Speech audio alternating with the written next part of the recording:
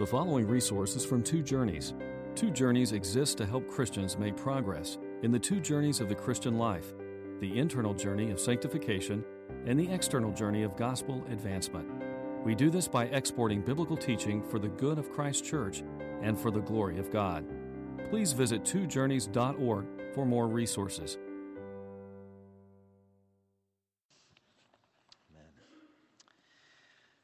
Well, I want to, as I begin this series in Ephesians, want to bring you back to a special moment in my life. I was on a mission trip in Kenya in 1986. It was the summer of 86, June of 86, and we were there ministering as a 10-week mission trip.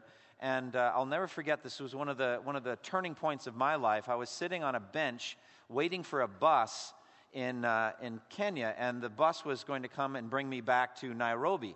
And I remember asking a Kenyan brother there when the bus would come, and he said, in the afternoon. I'll never forget that. In the afternoon, what does that mean?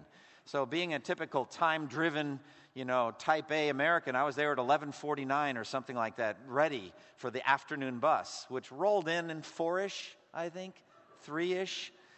Doesn't matter. I was there, and I had nothing but my little pocket Bible. And after a while, I kind of got the sense that it was going to be a while. And so I didn't know what to do. And I had dabbled with Scripture memorization before that time, but I opened up to Ephesians, and I began with Ephesians 1:1 to memorize that book. Paul, an apostle of Christ Jesus, by the will of God, to the saints in Ephesus, the faithful in Christ Jesus. And it began a journey of Scripture memorization that's gone on now for 29 years. And I've memorized it done a lot of work in memorization in lots of books, but this book is special for me. This was the first book I ever memorized, and it is the book that I have recited to myself by far the most. Literally hundreds and hundreds of times I've been over this book. Some portions of it, I would say, maybe heading toward 1,000 times in the 29 years. So this is a precious book to me, and I would just begin by commending the practice of memorization to all of you. I actually think Ephesians is a great book to begin memorization in. It gives you an awful lot, for as Kyle said, those 155 verses. There's so many deep doctrines that'll take you a long time to ponder, and then there's the very practical issues of the Christian life. So we begin today a journey in one of the most astonishing books and writings that there's ever been in human history. If you think about it, 6 chapters, 155 verses, you think how much could be in there? It takes less than 15 minutes to recite the whole book, but it covers the scope and magnitude of God's working in this world in ways that no other book really does. It has a kind of a high view over all of these things. Paul doesn't write to specific situations in the Ephesian churches. He doesn't address people by name or situations that he wants to try to solve. He's really giving an amazing view of the overall plan of God and then how it's lived out in life. So we're going to fly over today all 6 chapters of this book. We're going to try to get a grand overview of Ephesians 1 through 6. I could have had Damien read all 6 chapters, but we'd still be at it at this point. But it would have been wonderful to hear those verses. But we're going to just have a kind of a flyover here. A number of years ago, my son and I took a trip to the Grand Canyon, and we had a breathtaking view of the whole thing from the South Rim. As you go up there and travel, get higher and higher, and then you park in this parking lot, you go through these streets, and just there it is. And I've never forgotten that. And we walked along the South Rim, along the footpath there, and we were just seeing the expanse of this thing, the Grand Canyon, and it was just hard to even imagine how beautiful and the scope and magnitude of it. Well, we spent a few days there, and we wanted to get more of an experience with the Grand Canyon, and we had a number of options. We ended up choosing this one. We took a raft ride, a whitewater raft ride along the Colorado River, and spent, basically 2/3 of a day looking at the walls of the canyon and camping and just for lunch and then coming back. It was a great time. But there were other options available to us if we wanted to get to know the canyon a little bit better. For example, there was a hot air balloon possible, a hot air balloon ride, $300 for 1 hour. Per person, so we weren't going to do that. But you can imagine just coasting very slowly and silently at a certain height, 400 feet up, breathtaking views, very slow. Don't see much of it. 1 hour long, $300 per person. So then there was a possibility of a small plane ride, 5,000 feet up. That was also 1 hour, but you could see a lot more, vast coverage. and just a lot of area that you could see from 5,000 feet up, 450 per person. Then there was the helicopter ride, 1,000 feet lower than the small plane, able to hover and study certain aspects and different parts from the altitude. They didn't say what the price was. They said to call for quotes. So I figured that's probably not going to happen. And then there was the donkey ride down to the Colorado River. And we could do the donkey ride and an overnight camping trip. Well, this morning we're going to be taking the airplane ride. We're going to fly over the book of Ephesians at 5,000 feet, and we're going to look down, and we're going to be able to kind of zoom in and look at some of the grand and glorious themes in the book of Ephesians. Next week, we're going to begin our donkey ride. And Kyle said a few months. Is that what you said, brother? Do I have to get this done in 2 months? I don't know. We'll see. But we'll be able to go down verse by verse and look more carefully at aspects of this incredible book. That'll begin next week. So let me begin with just a quick overview of all of the book of Ephesians. And I'm going to break it into 2 main sections, Ephesians 1 through 3 and Ephesians 4 through 6. So Ephesians 1 through 3, we could kind of title this way, What God Has Done in Christ. What God has done in Christ. So a picture of the saving work of God in Christ, Ephesians 1 through 3. And then Ephesians 4 through 6 is going to give us what we must do in Christ. So it's more the Christian life and how then shall we live given this great salvation, Ephesians 4 through 6. Now, the epistle begins with Paul's standard greeting, Ephesians 1, 1 and 2. He opens the epistle with that greeting, which I've already quoted to you. He emphasizes his call as an apostle by the will of God, and he writes to give his people grace, or give God's people grace through the epistle. Then in Ephesians 1, 3 through 14, we have God's eternal purpose in redemption. And God, in these incredible verses, 12 verses, traces out in astonishing terms God's eternal salvation plan. Beginning with election and predestination before the foundation of the world, and then carried out by the redeeming work of Christ on the cross, his redemption, the redemption by his blood, and then applied through the sealing work of the Holy Spirit. So we see the Trinity at work, Father, Son, and Spirit. We'll come back to that later in this message. But we see that, and look at verses 4 through 7, Ephesians 1, 4 through 7. It says, For he, God the Father, chose us in him, that is in Christ, before the creation of the world, that we should be holy and blameless in his sight. In love, he predestined us to be adopted as his sons through Jesus Christ, in accordance with his pleasure and will, to the praise of his glorious grace, which he has freely given us in the one he loves. Ephesians 1:7, in him we have redemption through his blood, the forgiveness of sins, in accordance with the riches of God's grace. And I can't help but just stop right there and make an appeal to any that are here outside of Christ, that are lost, that have come here. You've been invited. Maybe last week was your first week here and you've come back for a second week. But in any case, you know that you're lost. You know that you're not a Christian. Ephesians 1:7 speaks to you. It speaks of a redemption through the blood of Christ. Christ shed his blood. Christ is God's eternal Son, who became incarnate by the power of the Holy Spirit, who lived a sinless life, and who died on the cross in the place of sinners like you and me. And that he has worked a redemption through his shed blood. Right there in Ephesians 1:7. Redemption through his blood, the forgiveness of sins. Oh, how we yearn for that, don't we? We need forgiveness of sins, and how it is available for us through faith in Christ. Then Paul, having traced out the work of the Father, the Son, and the Spirit, we'll come back to that later, then prays for the Ephesian Christians in Ephesians 1, 15 through 23. And that's the first of many prayers you see in Paul's epistles, the first of 2 incredible prayers here in Ephesians. Paul reveals his prayer life for them, and he prays in verses 18 and 19 that they would know God better, that they would have a deeper knowledge of God, and that they would also know the hope to which he has called them, the riches of his glorious inheritance in the saints, and his incomparably great power for those who believe. So that we would know God better. That's what he prays for. And that's my prayer for this sermon as well. That as a result of this study in Ephesians, you'll just know God better. You'll have a deeper sense of the knowledge of God. But beyond that, for you who are Christians, that you would know the hope to which you are called. Your heavenly hope. and how rich you are as Christians. We're going to get a chance to look at that and study it in detail, God willing. But you are infinitely wealthy in Christ. And also that you would have a sense of the immeasurable power that is at work in your life and in the world around you to get you to your heavenly inheritance. So he's praying for you to know these things. And then he likens that power that's at work in your life to the same power that raised Jesus from the dead. And that power raised Christ from the dead out of that tomb and ascended him through the clouds, through the heavenly realms, up to the very highest place at the right hand of God. And there he sits at the right hand of God. And he's far above all rule and authority, power and dominion, and every title that can be given, not only in the present age, but also in the one to come. And God has placed all things under Christ's feet and appointed him to be head over everything for the church, which is his body, the fullness of him who fills everything in every way.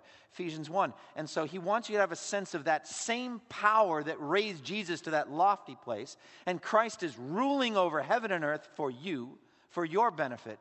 That power is at work in your life. It's breathtaking. And then in chapter 2, he transitions to say, do you understand what your condition was? You also were dead. You were dead in your transgressions and sins in which you used to live.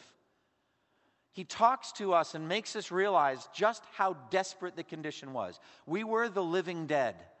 We were biologically alive, but apart from Christ, we were spiritually dead.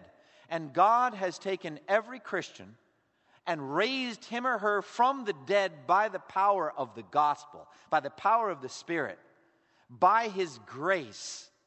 And God has raised us up from the dead, and now we are alive and we will live forever and ever by the sovereign power of God. And we have to understand this grace. And so he celebrates grace in very familiar verses, probably the most famous in the epistle, maybe the most famous. Ephesians 2, 8 and 9, the first that I memorized actually a few years before I memorized the whole book.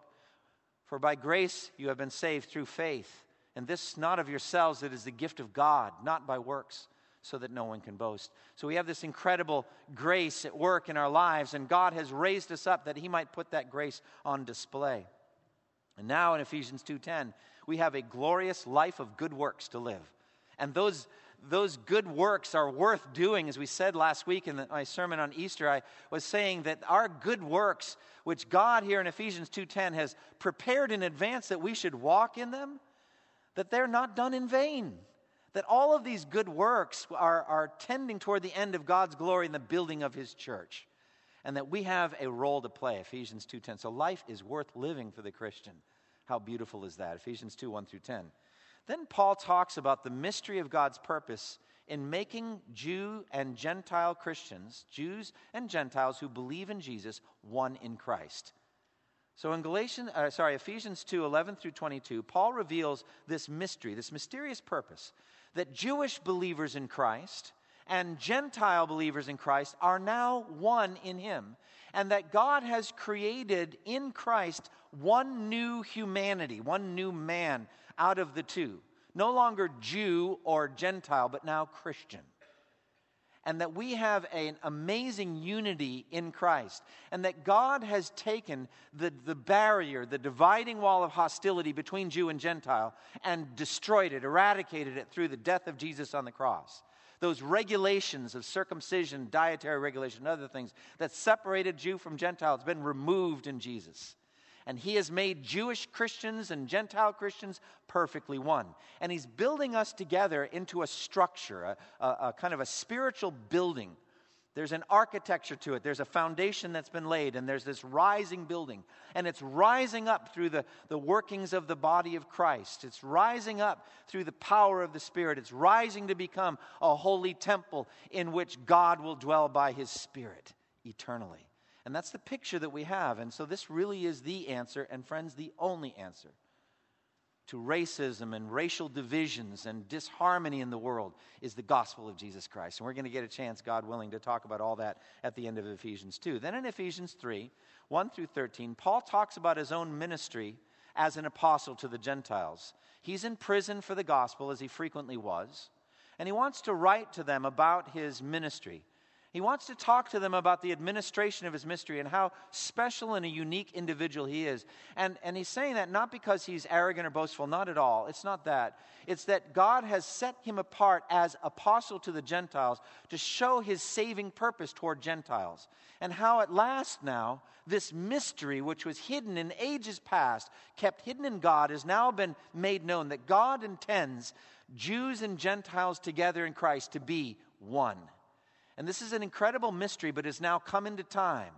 And so there's going to be this lavish bumper crop of Gentiles coming to faith in Jesus. And he, as an apostle to the Gentiles, is there at the dawning of that age to do ministry, to bring them in, and that they might see a sense of the magnitude of this work. Verses 6 and 7, Ephesians 3, 6 and 7. This mystery is that through the gospel, the Gentiles are heirs together with Israel, members together of one body, and sharers together in the promise in Christ Jesus. And so he says in verse 13, don't be discouraged because of my sufferings. Don't be discouraged that I'm in prison. It's not a shameful thing for me. I'm not ashamed. I'm not ashamed of this work. This is a glorious, mysterious thing that God is doing. And my sufferings really are your glory. Because of my sufferings, that's how the gospel advances. Ephesians 3, 1 through 13. Now in Ephesians 3, 14 through 21, we come to what for me is the best part of the whole book. I love the prayer that Paul prays in Ephesians 3, 14 through 21. It's the kind of thing that moves me emotionally. It's the kind of thing I pray for myself, for my family, for our church frequently. And in it, God speaks through the Apostle Paul of a yearning and a desire that Paul has of a special work of grace in the heart of the Ephesian Christians. Look at verses 16 through 19. He says, I pray that out of his glorious riches he may strengthen you with power through his Spirit in your inner being, so that Christ may dwell in your hearts through faith. And I pray that you, being rooted and established in love, may have power together with all the saints to grasp how wide and long and high and deep is the love of Christ. I can't hear those words without thinking about the Grand Canyon. That you would have a sense of the magnitude, the dimensions of Christ's love for you. That you would have power together with all the saints to grasp how wide and long and high and deep is the love of Christ. And that you would know that love that surpasses knowledge. It goes beyond cognitive knowledge. It goes into a whole different level of knowledge. That you would have an ever-expanding sense of Christ's love for you. So that you would be filled to the measure of all the fullness of God. Wow. It's breathtaking. That you would be filled to the measure of all the fullness of God. I would say that is not the common experience of most Christians. As a matter of fact, I would say that many Christians go their whole lives without really approaching the dimensions to which Paul prays for here. And my desire is that the ministry of the Word and a regular beseeching on your part will lead to an incredible expansion of the work of the Spirit in your hearts, that you would have a sense of just how much Jesus loves you. How dearly and deeply loved you are, and that you would be empowered by the Spirit to do those good works, Ephesians 2:10, that he has for you to do. Now to him who is able to do immeasurably more than all we could ask or imagine, to him that is at work in you and in the church around the world, to him be glory in the church throughout all generations, now and forever. Ephesians 1 through 3, that's the scope and magnitude of what God has done for us in Christ. Then he turns the corner in Ephesians 4 through 6 and says, in effect, as Francis Schaeffer said, how then shall we live? How shall we live in light of these incredible teachings? And so he wants us to live out our unity in Christ. Ephesians 4, 1 through 6 is how he starts. He talks about unity, the oneness that we have, not just merely Jew, Gentile, but just every individual Christian with every other individual Christian, and every individual local congregation with other local congregations, and just the worldwide work of unity of the Spirit. And this unity is under constant assault. It's constantly barraged by the world of flesh and the devil. We'll get to that in a moment. But this unity is something we have to defend. And so he says in Ephesians 4, make every effort to keep the unity of the Spirit through the bond of peace. There is one body and one Spirit, just as we were called to one hope when we were called, one Lord, one faith, one baptism, one God and Father of all, who is over all and through all and in all. So one. This unity, this work of unity. And we have to defend it and fight for it. But then in verses 7 through 16, he talks about diversity. He's gone from unity to diversity. So verse 7 begins with the word but. So we've been talking about unity. Now I'm going to go in a different direction.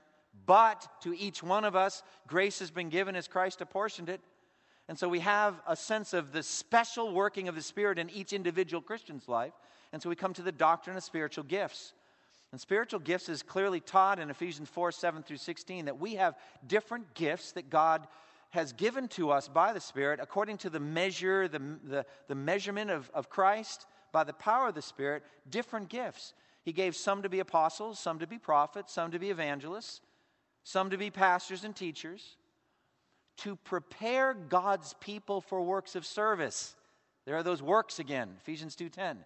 To prepare God's people for works of service so that by those works of service, the body of Christ might be built up to full maturity in Christ. So that means we have a role to play to get the body of Christ to its level of full maturity. You might be an evangelist or a missionary. You might be a pastor or a teacher. You might be an administrator. You might have the gift of giving or the gift of serving. You might have the gift of prayer or the gift of faith. You might have a variety of gifts. Those gifts are given to you by Christ through the Spirit for the building up of the body, so that we will, verse 13, all reach unity in the faith and in the knowledge of the Son of God and become mature, attaining to the whole measure of the fullness of Christ. And then verses 15 and 16, speaking the truth in love, we will in all things grow up into Him who is the head, that is Christ. From Him, the whole body, joined and held together by every supporting ligament, grows and builds itself up in love as each part does its work. So we've got a role to play, we in the body of Christ. Everyone does. We have a spiritual gift ministry that God's given to us to get the body of Christ to full maturity.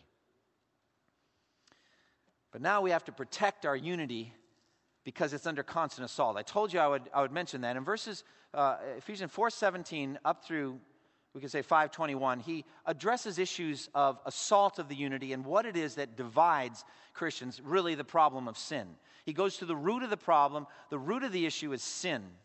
And if we're going to be one as the Father and the Son intend, if we're going to be one as the Father and the Son themselves are one, we're going to have to fight sin in every way. And Paul begins by focusing on the mind. It all starts in how you think. So he says in verses 17 through 24, so he says, I tell you this and insist on it in the Lord, that you must no longer live as the Gentiles do in the futility of their thinking.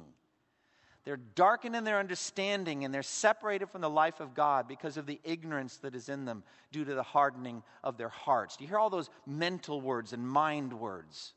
Having lost all sensitivity, they've given themselves over to sensuality so as to indulge in every kind of impurity with a continual lust for more.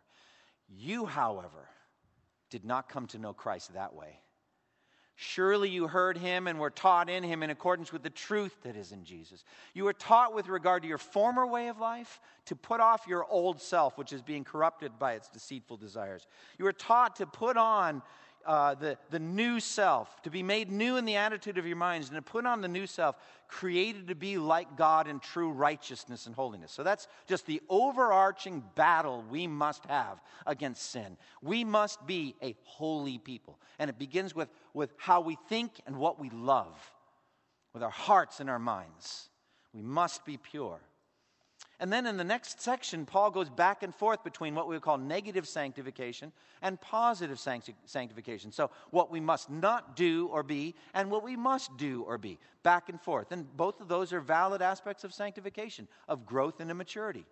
And so he says we must not lie. We must put off falsehood, but we must speak truth. Thieves must stop their stealing, but instead they must work doing something useful with their own hands so they have something to share with those in need. And we should not say unwholesome things, but rather we should speak what is useful for building others up according to their needs. We should not be sexually impure, but we should be holy with our bodies and our minds. We should not speak obscenity, but rather we should speak words of thanksgiving. We should not live as children of darkness, but rather we should live as children of the light. We should not live a foolish life, but rather we should find out what pleases the Lord and do it. We should not get drunk on wine, which leads to debauchery, but instead we should be filled with the Spirit. And that's going to be a big theme in Ephesians, is the Spirit-filled life.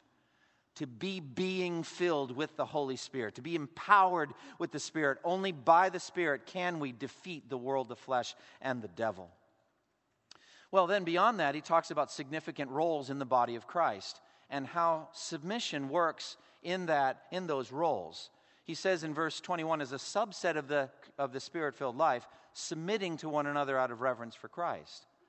Now, when I get to that, God willing, I'll talk about how I believe that that's not teaching a universal mutual submission of every Christian, every other Christian, which would vacate the word submission of its meaning.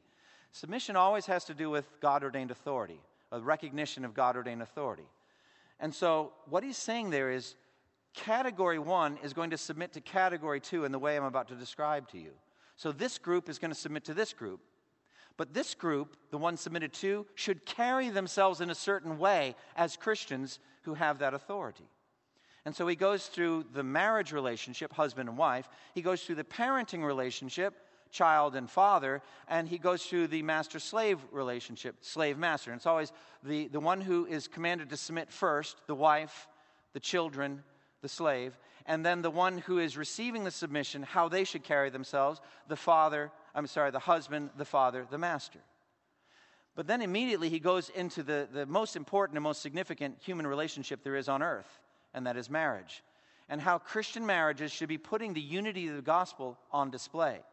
So it says, wives, submit to your husbands as to the Lord, for the husband is the head of the wife, just as Christ is the head of the church, his body, of which he is the Savior.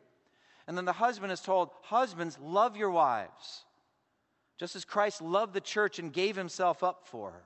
And so we get this beautiful Christian marriage, and we'll have, God willing, a chance to go into it in detail. And really, I think Ephesians 5, if husbands and wives were living that out, what an incredible effect that would have on our church and on the nation. And then he goes to the parenting relationship. The children are to submit to their parents, to obey them in everything. But fathers are not to exasperate their children, but rather bring them up in the nurture and admonition of the Lord. And then the same thing with the master-slave relationship. First the slaves, that they are to submit to their masters and obey them as if they were obeying Christ. And not only when the master's eye is on them, but all the time. But then for their part, the master should not dominate and be tyrannical and evil toward their slaves, but realize they have a master too, and they're going to have to give him an account on Judgment Day. Having given the issues of unity and struggling with sin and then key relationships, he then talks about the main central attack on the church and on our unity, and that is the work of Satan and his minions. And so Ephesians 6 is probably the clearest, most detailed teaching on spiritual warfare there is in the Bible. And so we're told to stand firm in the Lord because we have enemies. We have, as Peter calls it, our adversary, the devil. Paul says here in Ephesians 6, our struggle is not against flesh and blood, but against the rulers, against the authorities, against the powers of this dark world, and against the spiritual force of evil in the heavenly realm. So stand firm and put on your spiritual armor. And he goes through these articles of spiritual armor, and they are impenetrable. They are powerful. The helmet of salvation, the breastplate of righteousness, and the shield of faith, which is able to extinguish 100% of Satan's flaming arrows. And so we are thoroughly equipped, and we have in our hand the sword of the Spirit with which we can make advances for the kingdom of God. And we can call down God's sovereign prayer, like some call it a walkie-talkie, calling down some artillery fire, preferably not on our own heads, but on our enemies. And we're going to pray in the Spirit on all occasions with all kinds of prayers and requests, and keep on praying for all the saints. Paul ends up by saying, stand together with me in prayer. I need prayer too.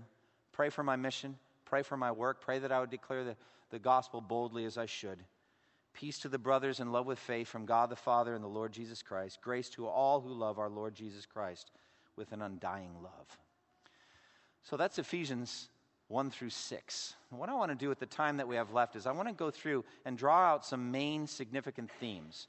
So pretend now we're not in the airplane anymore. Now we're in the helicopter. And we're going to go back in and we're going to kind of hover for a while and look at some of the main ideas, some themes that I want to draw out. And the first is God's ultimate end in all of this. Why is God doing all this? What is his purpose? And I would say few, if any, books in the Bible are so clear on what God's ultimate end and purpose is, as is the book of Ephesians. God does everything for the praise of his glory.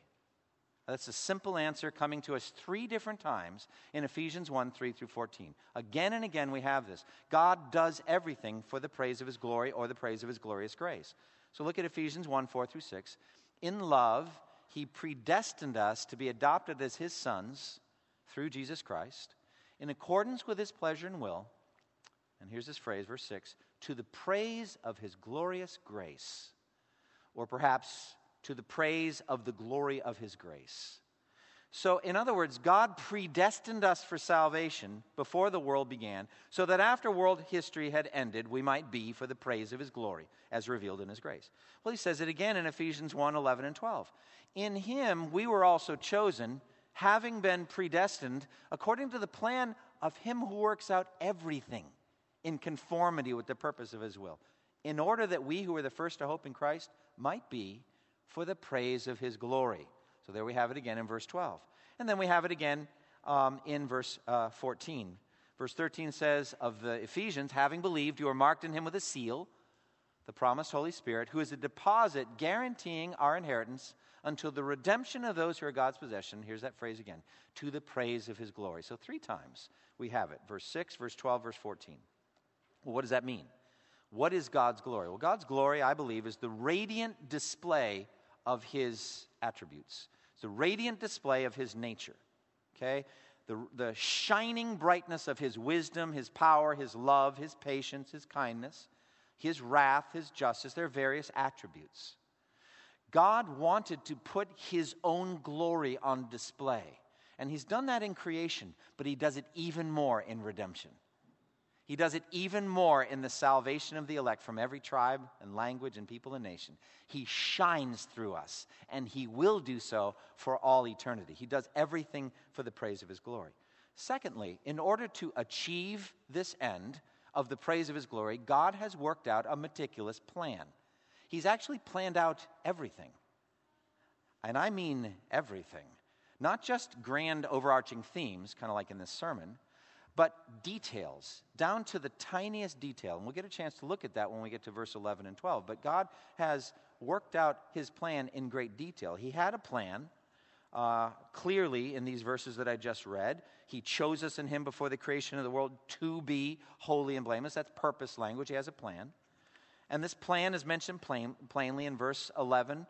It speaks of us having been predestined according to the plan of him who works out everything in conformity to the purpose of his will.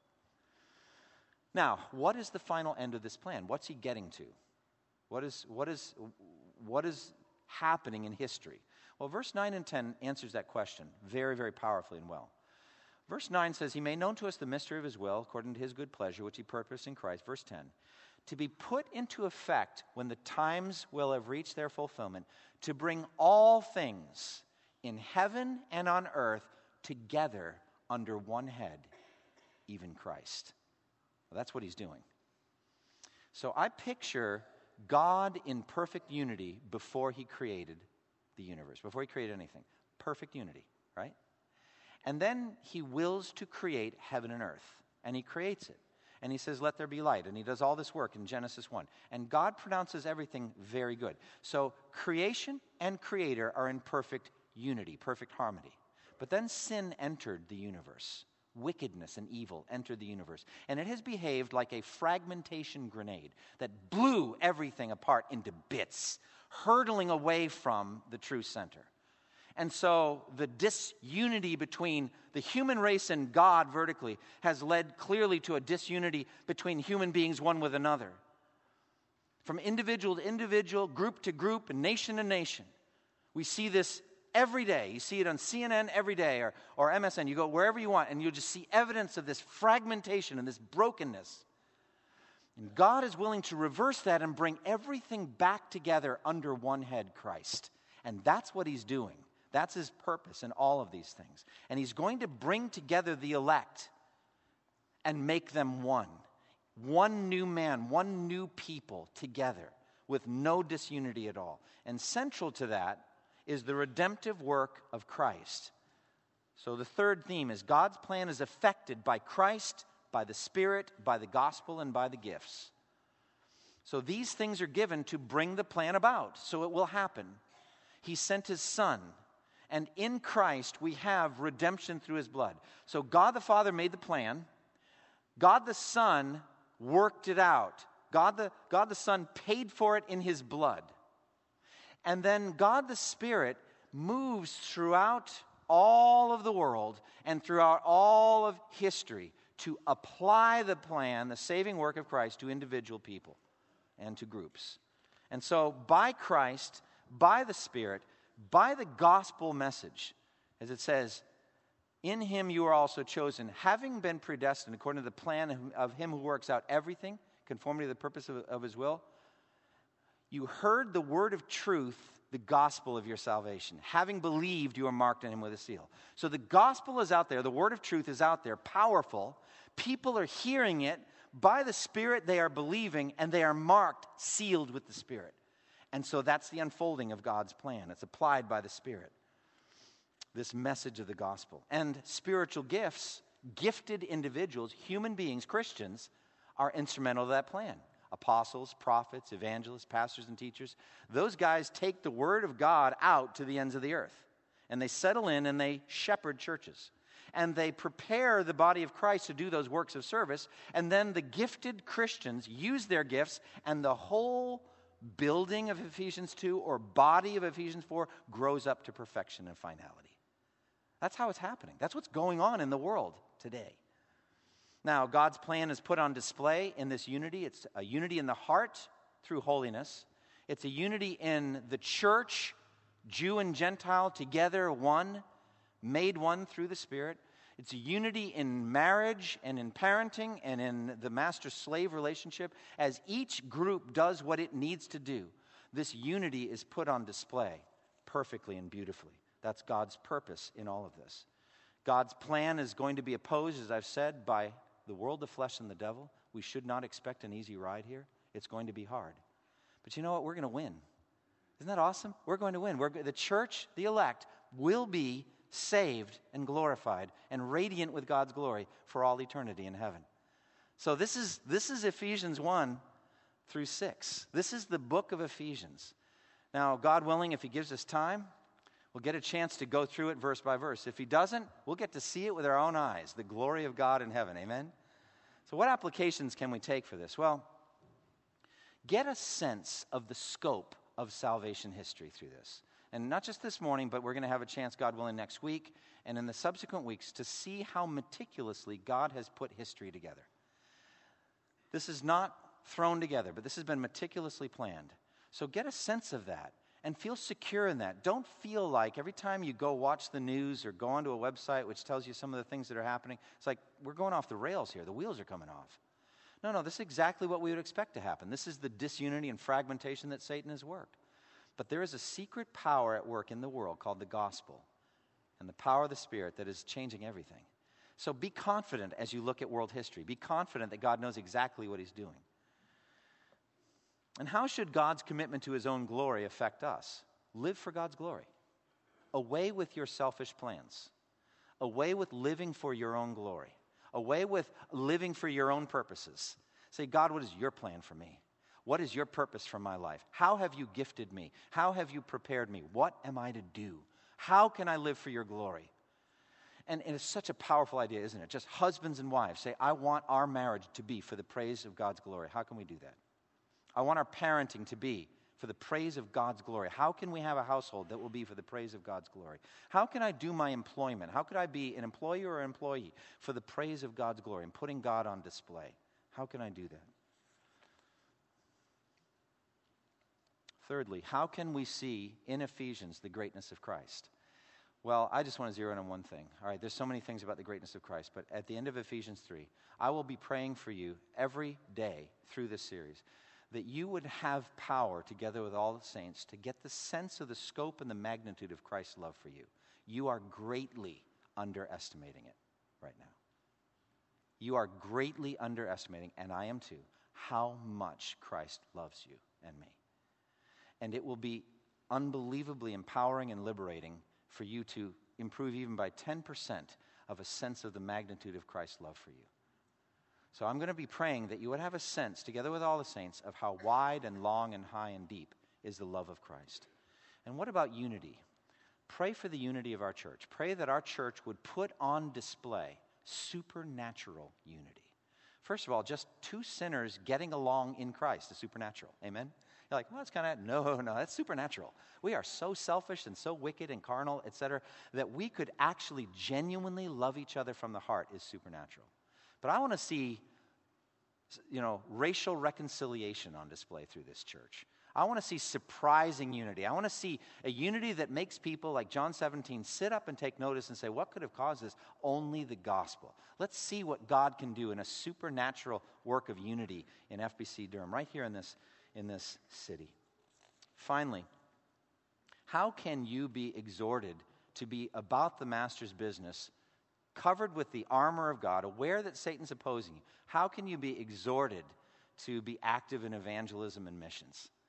I mean, Satan's going to be attacking it, especially the more we get fruitful here, but God has given to us, committed to us, the ministry of reconciliation, 2 Corinthians 5. Ephesians is very plain that only by putting on the spiritual armor of God, with our feet fitted with the readiness that comes from the gospel of peace, will we be able to make progress in the external journey of evangelism and missions. So I would just ask that you present yourself to God as ready to serve Him, to invite people to church, to talk to lost people about their faith. And about the gospel, and to be instrumental. And then internally within the walls of the church, that you would use your spiritual gifts to build up the body of Christ until it reaches full maturity in Christ. Close with me in prayer, if you would. Father, we thank you for this very quick flyover we've had in Ephesians. It's been rich. I look forward, I almost can't wait to get into the section next week in Ephesians 1. And I just pray that you would teach us and instruct us and prepare us, O Lord, for that. I pray that the things we've already learned now from Ephesians would be so ingrained in our hearts and minds that we would want to live them out. Oh God, I pray for your Christians that are here now. Fill us with the Holy Spirit of God. I pray that we'd be Spirit-filled. And Lord, for lost people, one more time, I pray that they would not leave this place lost, but they would see by faith Christ crucified for their sins, risen from the dead by the power of God, and that full forgiveness could be theirs if they'll just trust in Him. In Jesus' name. Amen. Thank you for listening to this resource from twojourneys.org. Feel free to use and share this content to spread the knowledge of God and build His kingdom. Only we ask that you do so for non-commercial purposes and in accordance with the copyright policy found at twojourneys.org. Two Journeys exists to help Christians make progress in the two journeys of the Christian life, the internal journey of sanctification and the external journey of gospel advancement. We do this by exporting biblical teaching for the good of Christ's church and for the glory of God.